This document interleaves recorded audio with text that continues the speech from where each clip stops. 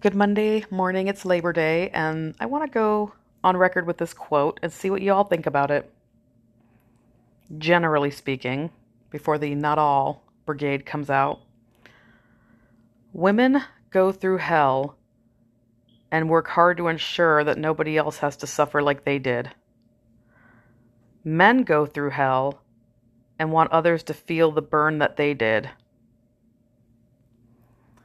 And I want you to sit with that and really think about it. Think about your relationships with men and women. And there's always going to be that one person that's like, well, I had a woman do me wrong, and that's fine. Statistically, men are the perpetrators of violence and rape. Statistically. And before the people come with men don't report, neither do women. So that, 90 some percent of men, raping women statistic out there probably is even higher because women don't come forward either. And let's not forget that most men who are assaulted is also at the hands of other men. So it's like literally men are definitely the issue in our society. Their violence, male violence, is an issue. I know we like to say violence against women. We do. We love that phrase. Violence against women. Who's doing the violence? It's like our patriarchal society doesn't want to take ownership of what they set up, that they prosper from. They don't want to take ownership of it.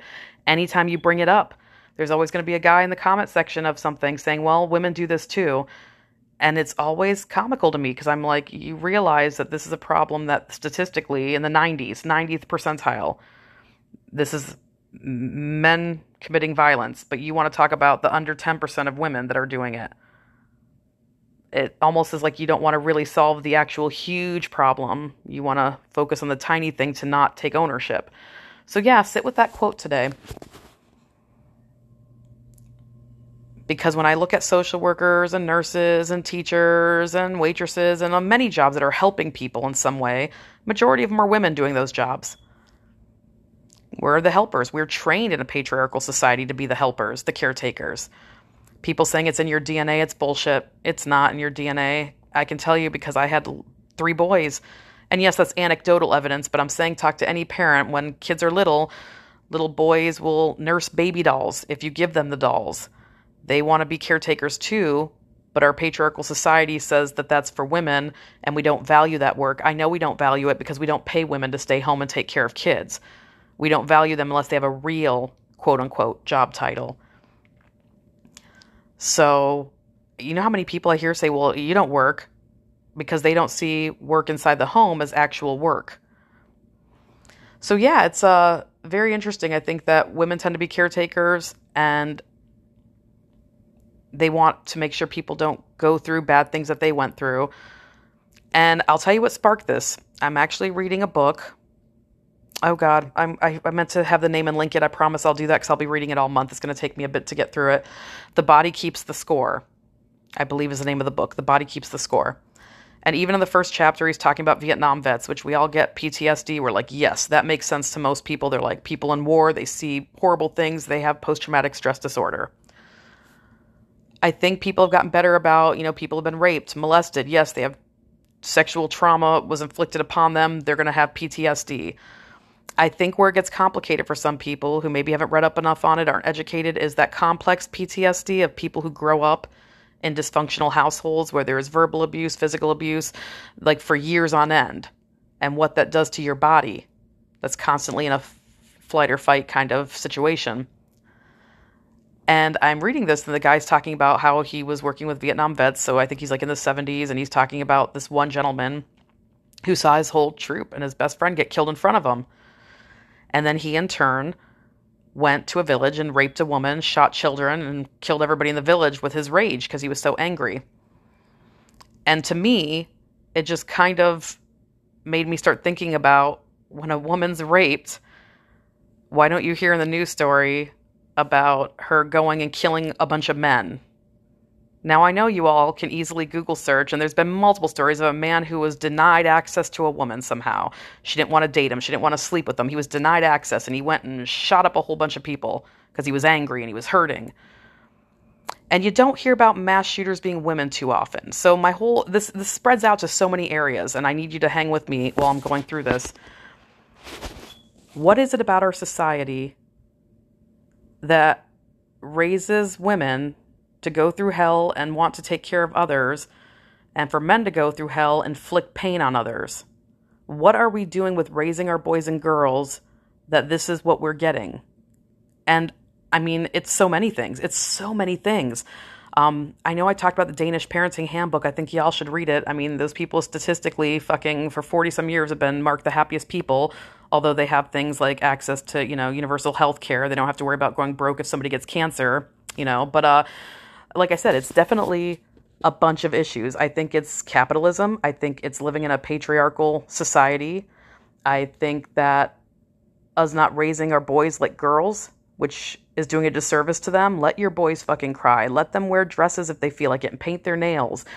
We love little girls that do traditionally boy things. I've talked about this numerous times. I think that we need to be a little braver and raise our boys like we would our daughters.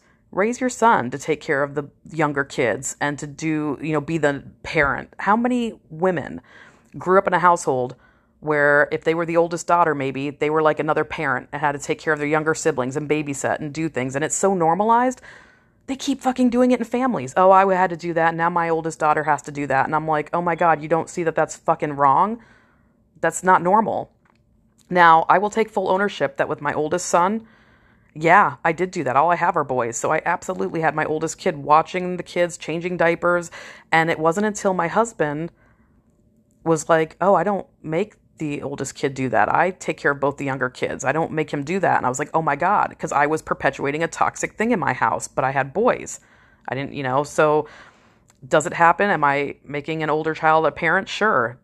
My point is it typically happens to girls statistically.